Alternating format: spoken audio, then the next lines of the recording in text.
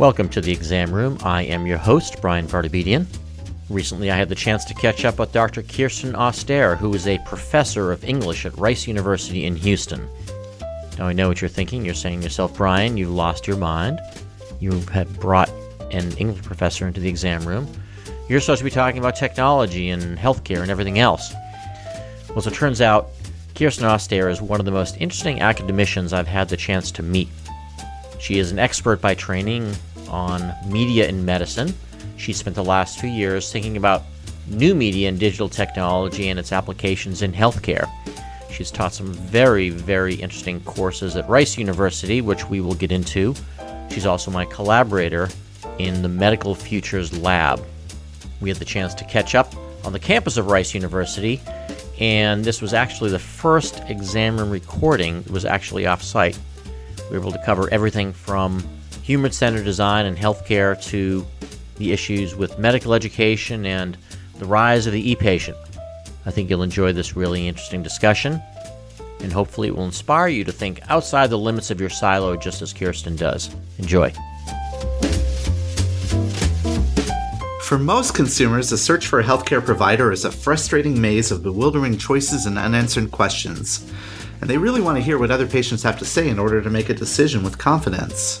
With Loyal's Empower solution, you have the tools to do just that. Empower your patients, the patient, and provide a solution, maximizing star ratings while introducing deeper insights into what patients really are saying about their experience. You could sort, approve, and publish patient reviews of physicians, services, and even practices using some of the intelligent features like auto-approval and syntax highlighting.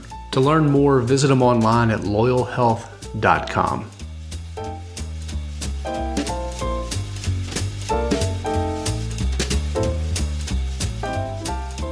Dr. Kirsten Ostherr, welcome to the exam room. Thank you for having me. So I'm really excited to have you in the exam room with me. I guess we've been friends for some time. How did we meet each other? Didn't we? That's a great story. It's an internet story. Oh, okay. Just tell me, because I forget the details. I remember a little bit of it. Okay, so this is going back to, I want to say 2011? I think so. That's right.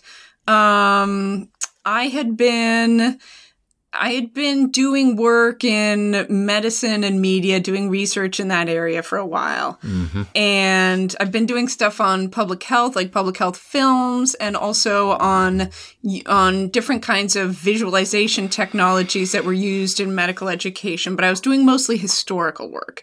But I'd gotten to this point where I was looking at all the digital health stuff that was starting to happen, and I was really wanting to collaborate more with people who are in the field, like in the field of public health or in the field of medicine, who were like using these media technologies now and kind of form something that would be engaging directly with research and teaching and stuff on questions that were coming out of like how medicine was getting more and more technology oriented, getting more and more kind of mediated. And I wanted to find people who were working in the space. And I did a Google search, I remember. And I think I used search terms something like social media and medicine. And lo and behold, who pops up but a doctor working right across the street in the Texas Medical Center? Because at that time, I think your blog's tagline, it was social media and medicine or something like that, right? Right, yep. And so there you were. So I was like, oh my God, this is incredible. Here he is right here. I didn't think I would necessarily only be looking for people who could be like physically proximate. But there you were. So I was like, okay, I got to meet this guy. And so, but your blog, I think that the only obvious contact source on the blog was Facebook. This is my recollection. Okay. In any case, somehow I found you on Facebook, which I wasn't super active on then, as I'm not really now. And I sent you a message, but you didn't respond to that. But then did I send you a tweet? Something like that. I remember I found the Facebook message months later, but we found each other, but that led to a collaboration that we've had over the past 7 years or so, right? So, yeah, I totally remember the first time that we met up in person. It was on the campus of Rice University, and we met at the new Brockstein Pavilion, which is that lovely cafe over there. And we were just kind of like talking. We talked about the MIT Media Lab and how we wanted like a media lab for medicine. And we wanted to do stuff that was like experiments with technology and media, but also that was examining all the changing ways that digital technology was like influencing medicine. And it was definitely like a mind melt. We're definitely both like, oh, I can totally get where you're coming from. Absolutely. Yeah, we had a lot of things in common, didn't we? Yes. So we're going to get to the Medical Futures Lab in just a moment, but just to paint a picture for people, we're on the second floor of the Herring Building at Rice University. Yep. Right outside the window. No, the third floor, actually. Third floor, okay. Yeah, technically. Right outside the window is a big sprawling live oak, which is pretty typical of Houston. And on either side of me are floor to ceiling in different forms of media, movies, and books about media. Yes, that's right. So tell us about your background. You're a media professional that actually wound up getting into medicine and media. What's your background? How did you get into this? Yeah, I mean, so, you know, if we wanted to go on forever, I could tell you about, like, making movies in high school and how I was really drawn to that. But, you know, like... I didn't know that. You made movies in high school? I did. Wow. I did. It was on Super 8 film, no less. What? Where you actually, when you say cut and paste, you truly cut with a scissor and paste with glue. That was how you do it with celluloid. Anyway, but so I was into film and media so I made some, but I also wanted to study it. I realized that as an undergrad, and then I went to grad school to study film and media. But at the same time, I had taken a couple years off before grad school, and one of the jobs I had was as a research assistant in a department of public health and preventive medicine in the medical school in Portland, Oregon, which is where I had gone for undergrad. And I got really fascinated by the epidemiologists there. And that kind of led me on this path of being interested in public health, especially because at that time, this was when everyone was really obsessed with HIV/AIDS. It was becoming part of the national consciousness. There was tons of media coverage about it, and there started being Hollywood movies about it. And when I went to grad school to do film and media studies. And while I was doing that, I got really curious about, like, the ways that contagion was being represented in media around AIDS. And I started looking at where that came from historically. That led me into looking at public health films. And so that then became my research area for a while. And I think the first thing that really sparked my interest in really drawing a connection with people who are in the field was that my first book, which I imagined was like for film and media studies people, it got reviewed in a journal of public health. And they found it useful. And I was amazed and thrilled. You know, like I thought, okay, so there's a need for this even among people who are doing, you know, they're doing work now. They're like in the field. They need to do health communication and they have questions that people like me might be able to help them address. So what you were doing had some utility. Exactly. The connection to health gave you some sense of purpose maybe with your academic pursuits. Totally. And you were undergrad then, right? No, this was grad school. Okay, this was grad school. And so, you know, so that made me feel like, okay, for my second book, I was focusing on medicine rather than public health, but I really wanted to be talking to people in the field. I really wanted to use their interest in this topic to help me shape what I would be working on so that the work wouldn't be just useful to other academics, but also to doctors, right? To doctors, nurses, other clinicians.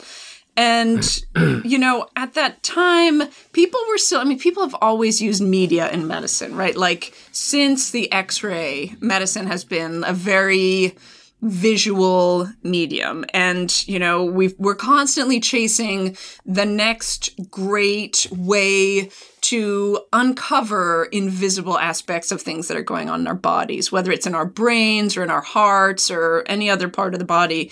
And so there's a long history of that, right? And so, you know, it makes sense also that continues in the present. And So realizing, I had done all this historical work about how people visualize the body in other eras.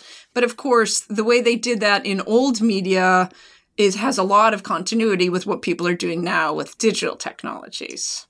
So that kind of led me up to this moment where, mHealth was coming onto the scene and people were like, trying to figure out how to use smartphones for, to disseminate video to community health workers or connect people through social media platforms who could then exchange information in other ways. And it made sense to me to think about those changes, both in relation to the stuff I'd been doing, but I was really drawn to the idea of doing it with people who are facing these questions like in their day-to-day clinical lives. And that's when you reached out to me. That's when I reached out to you. And we kind of put together a small group of people called the Medical Futures Lab, which is, I guess it's something of a space or a thinking area, right? Or which tell us about it. We've had some courses that we've done. Yeah. Medical Media Arts Lab. And yeah. Right. So how have you taken this interest and translated it to the Rice population here? Yeah, so let's see. I mean, in the Medical Futures Lab, definitely, it came out of our conversations and collaborations, right. But we also had other people in early conversations like Fred Trotter. Right. Also Tom Cole in the Texas Medical Center and Peter Kaloran and Olivia Banner and a bunch of other people. And we started with team teaching some courses here at Rice. Right. Between, like, you and I taught a course together. I also taught one with Peter where we brought in stuff that was about how digital technologies are changing the practice of medicine and how we can think about that both from the media and technology side of it and from the medicine side of it. So, like, we together, you and I, made this course, Medicine in the Age of Networked Intelligence. Yep. And it was, and we team taught it. We were both there pretty much every session, right? And Tuesday, Thursday. We alternated out. We had some brilliant students in there, including, of course, Amal Utrankar, our star student, who did a bunch of classes with us and worked on a MOOC with us later. But yeah, so the Medical Futures Lab, it included projects like that, courses like that, which always had projects. This was a key thing. The students always had to have at least some part of their work for the course be engaging in some kind of public dialogue and also using media in some way to kind of experiment with expressing their ideas in different forms and for different audiences.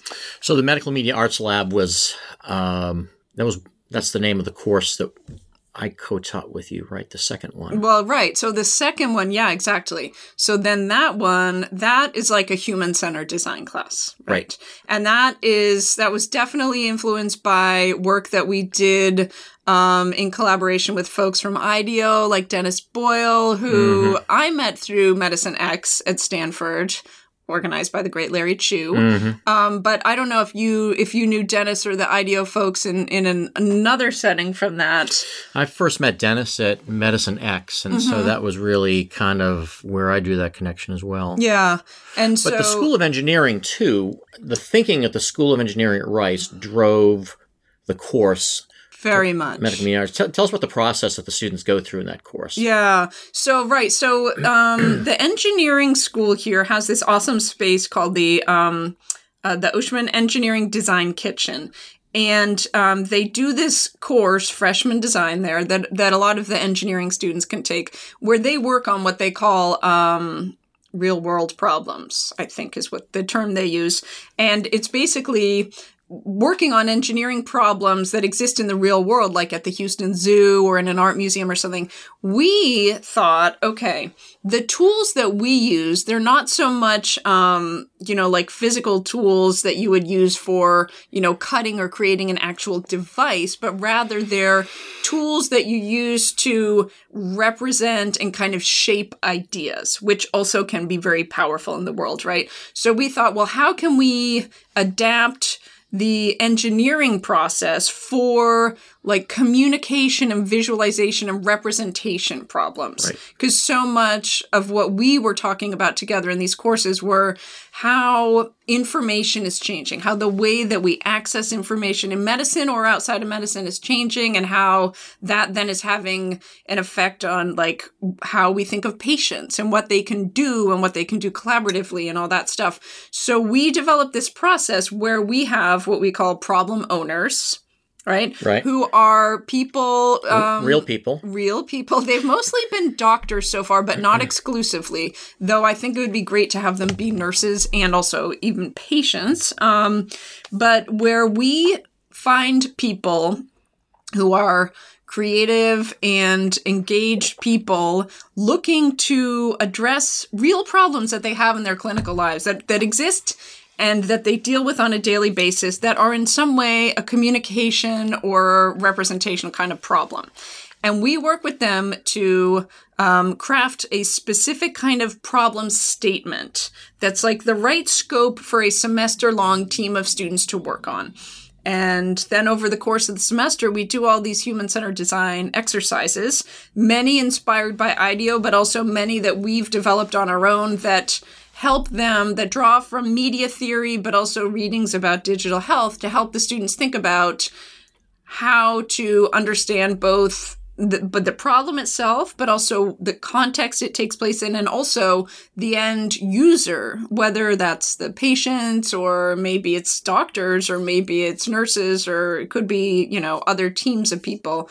And then they go through this process where they do storyboarding, they do different kinds of narrative and other visualization exercises, they do brainstorming and all that stuff, and then they come up with solutions to these problems over the course of a semester. And they present it, right? And they present it, in a formal, almost like an engineer would do, or an architect, design student, right? Yeah, exactly. Yep. So is there a project that stuck out?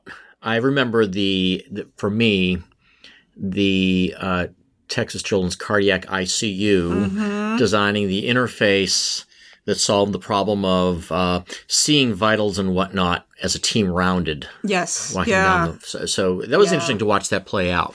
Yeah. Any others that you remember that kind of...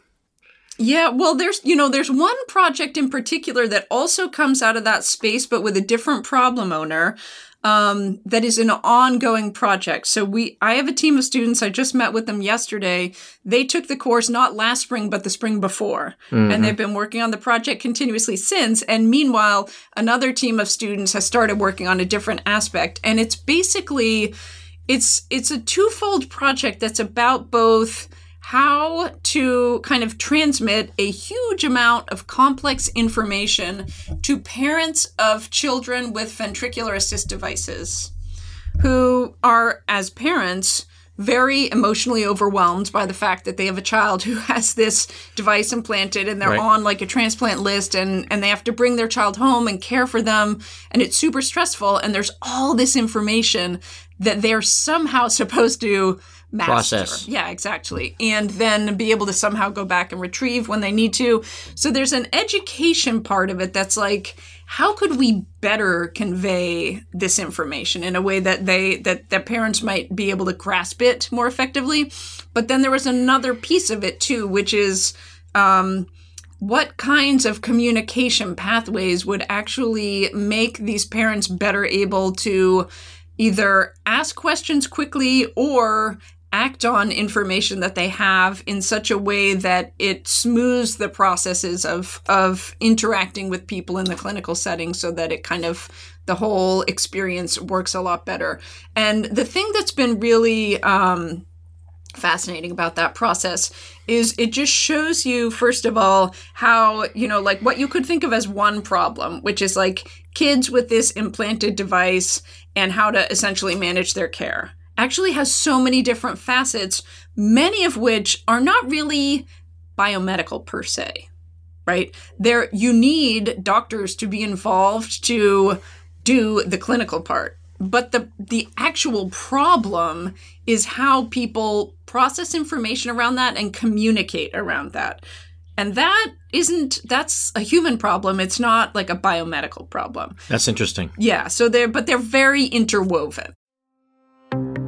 Hey everybody, this is Reed Smith. And this is Chris Boyer. And we are co-hosts on a show called Touchpoint, which is a podcast that's dedicated to the discussions on digital marketing and online patient engagement strategies, not only for just hospitals, but health systems and physician practices.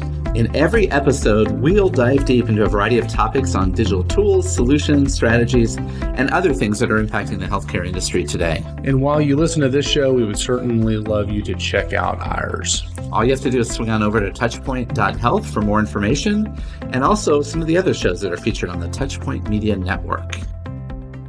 So this is you're really looking for ways to leverage technology for communication, right, and help solve some of these problems. Yeah, definitely. And now this issue of design has come up over and over, and as part of the Medical Futures Lab, you conceived an amazing meeting this past spring. Was health design, right? Health design, yeah. And I helped you shape some of it. Yeah. Why was it important to bring together some of the greatest thought leaders in health design? Why now? What is it about human-centered design that made you do this? Yeah. I mean, I think, first of all, I think that this movement has been slowly building over a number of years. And I think we're kind of reaching a critical inflection point where human-centered design has been taken up in business and in many different sectors. And it's been taken up in medicine, but a lot less quickly.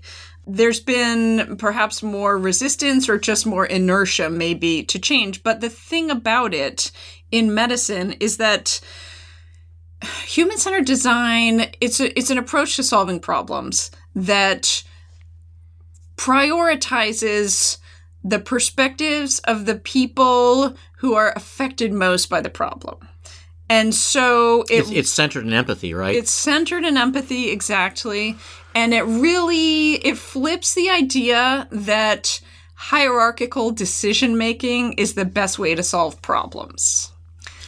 And that's kind of like a core element of many changes that are happening in medicine today, where old hierarchies are being flipped in some way. And so human-centered design seems to me to be like a really perfect method for doing that, for enabling voices that have previously not really been part of the dialogue in solving problems in medicine, like patients' voices, bringing those into the conversation. But I also think that there are enough people doing really amazing work in this area now. We're starting to get a lot of attention that there's an opening for this to become part of medical education, part of how we train people to think about what it means to be a doctor and what it means to practice medicine. So at the center of this is Dr. Bon Ku at Jefferson University in Philadelphia, and he was president of Health Design. Yes. And he's been one of the leaders in health design. He's really started a movement, hasn't he? I think so. Yeah. He's a good ambassador. Right. We all talked at the very meeting. Humble too. He's very humble. Right. We all talked at the meeting about how we also had the person who we called the godfather of human-centered design, Dennis Boyle. He was there in the room, and I think he graciously accepted that title that we bestowed on him then, because he has done such important, influential work. And Stacy Chang, who was also there from the Dell School in Austin, he worked under Dennis at IDEO, and all of us have been influenced by that work in some way or other. But I think one of the things that Bon Ku has been doing that is really cool is moving outside of the clinical setting to start thinking about health in the community as something that human-centered design can address, as a way of kind of connecting the clinical and the environmental. He's driving around Philadelphia with an Airstream, I heard. He is. And he's not selling hot dogs. No. The thing that strikes me about human-centered design is that it really is something that we all can embrace and do on a day-to-day or minute-to-minute basis almost. Yeah. It isn't necessarily live in a silo of design schools or areas of medical schools. And I think, to your point, it kind of it really is a new way of thinking about everything that we do in all of our processes and emergency rooms and whatever. So medical education, Dr. Koo teaches at Jefferson University, and you've worked with some of our students here at Baylor, and you work with undergraduates at Rice. Obviously, what Bon is doing is really teaching people a new way to think. Yeah. What's wrong with medical education, or what needs to happen in medical education that's not happening now?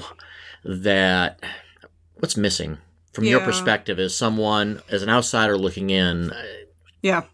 Well, okay. So first, I would say, and I think human-centered design is a great demonstration of this, is that you and I have talked a lot over the years of how medicine really needs more voices from outside medicine to really expand how we think about what health and disease really are, how we make sense of them, how that means different things for different populations, but also how things like technology are becoming so much more part of medicine, and that's not part of medical education at all, right? So if you only focus on what is the kind of purely biomedical part of medicine and focus on that as the education of the doctor, then they're never going to learn how to both deal with emerging technologies that patients may want to use with them, but also how to deal with the constant influx of information to their own, field of expertise. And then on top of that,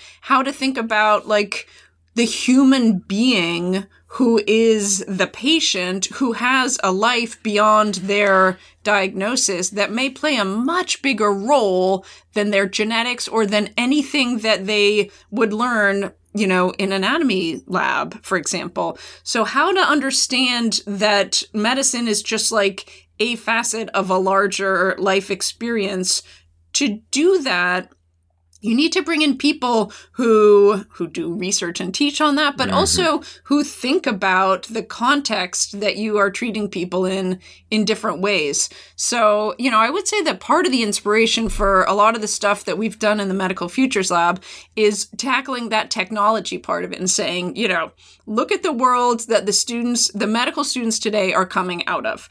They're constantly using technology everywhere they go. They enter medical school and it's like a door is slammed on the outside world. And all of a sudden, it's almost like pretend you don't have a smartphone. Right. Pretend the internet doesn't exist. If you just look at the way the curriculum is designed and how lectures are delivered and all that.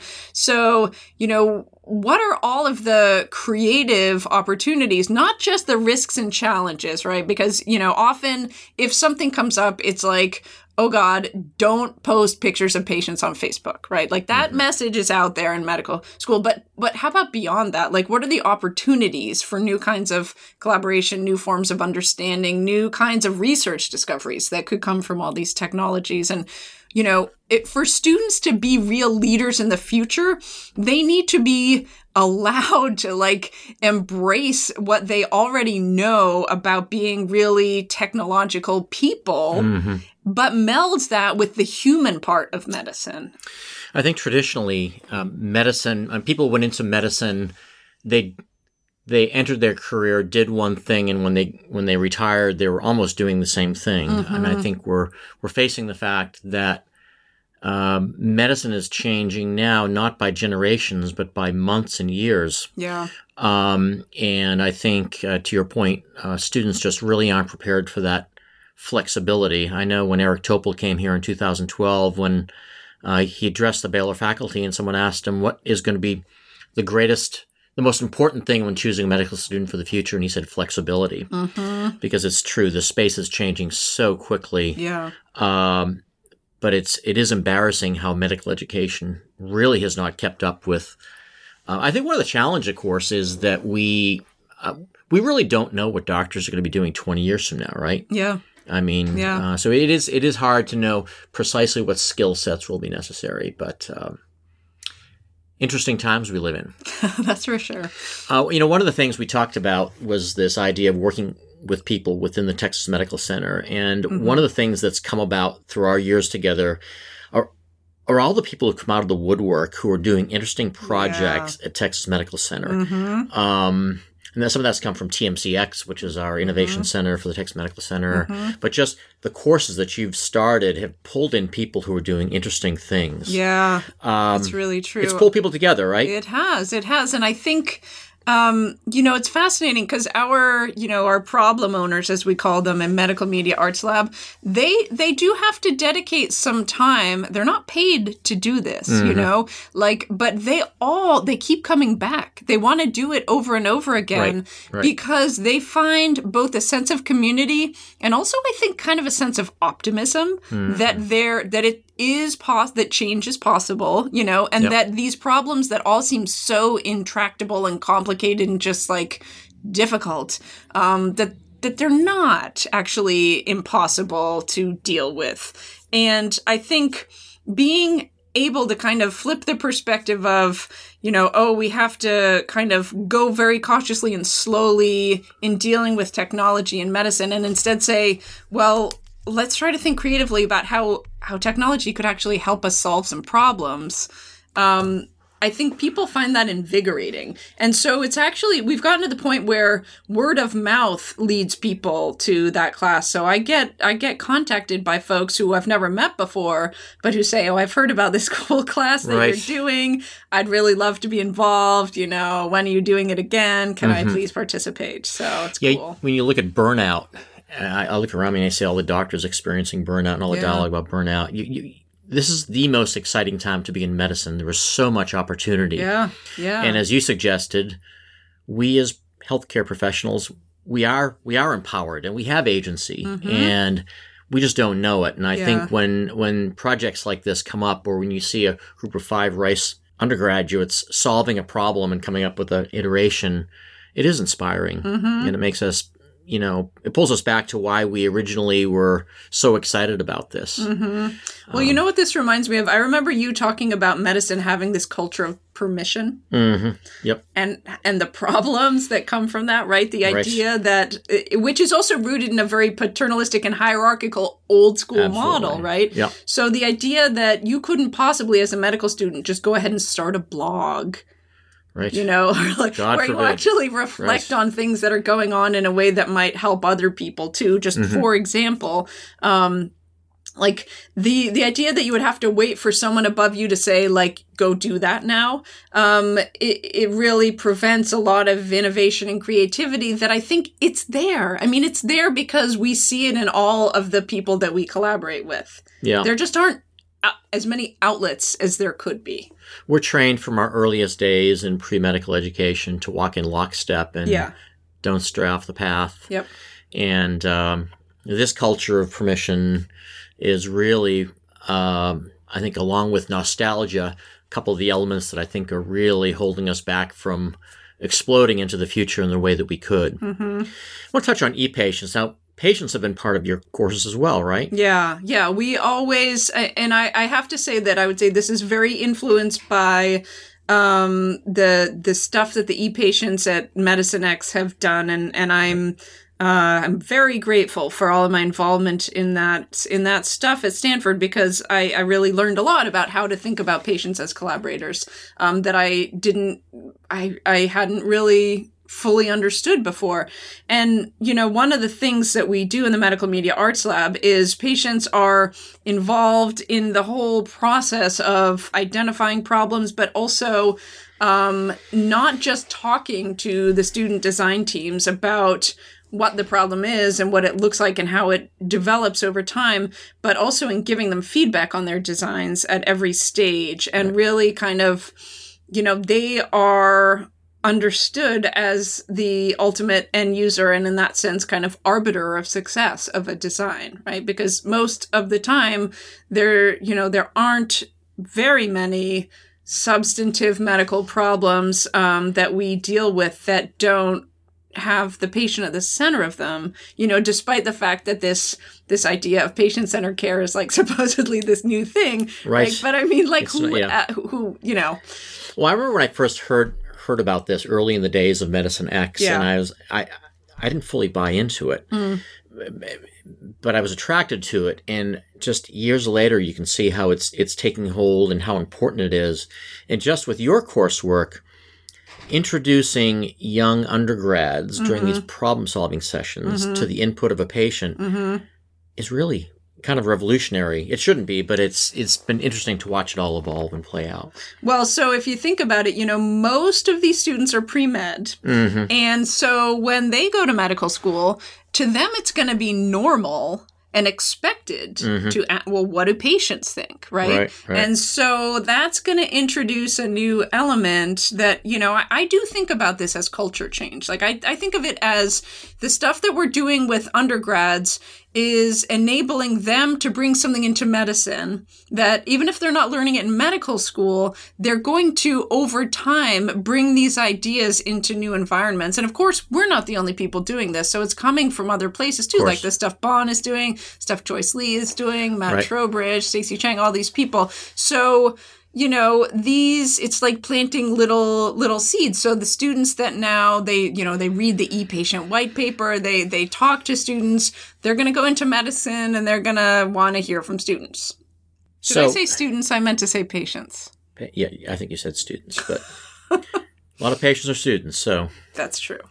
I just want to finish up by talking a little bit about how you've been received in a very staid university, Department of English, yet you're doing this stuff that's really not what you'd imagine an English professor doing. True. You're really truly outside the box in terms of the way you put ideas together. What advice would you have for people who are in your position where you have, you're in a job or a situation as an academician or a provider and you're doing things differently and you want to do them the way you've done them? I mean, any advice you'd have? Right. Yeah, because it's true that even though these kinds of experiments like with human-centered design, they may be attractive to lots of faculty here and there in medical schools, right? But it's not like there's been a total sea change and everyone's on board and everyone will expect, and perhaps even like that all faculty, if they hear a medical student saying, well, what about the patients?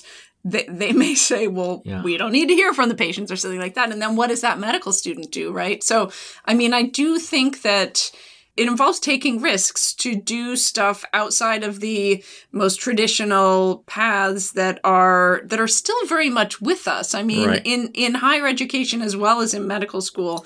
And so, one thing I think is important is to look for people in your institution who are allies and who perhaps are a little further along than you and can give support as well as guidance on kind of, what risks to take and when. I think that now it's easier for me to take risks as a full professor than it would be for a medical student. Right. But a medical student that comes out of an undergrad environment where they take a course with, an English professor and an MD who are telling them together, like, this is, these are the exciting new developments that we really need to see in medicine.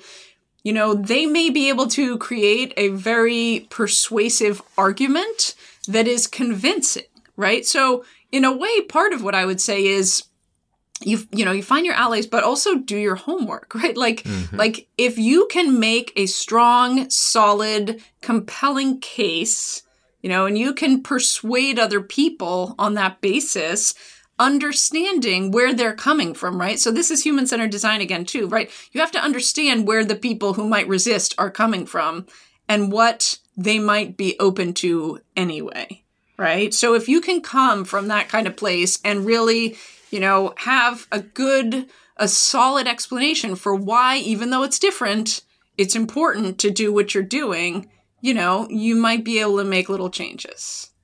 So, Kirsten, you have really an interesting story. Where can people learn more about you? You've done a TED Talk, haven't you?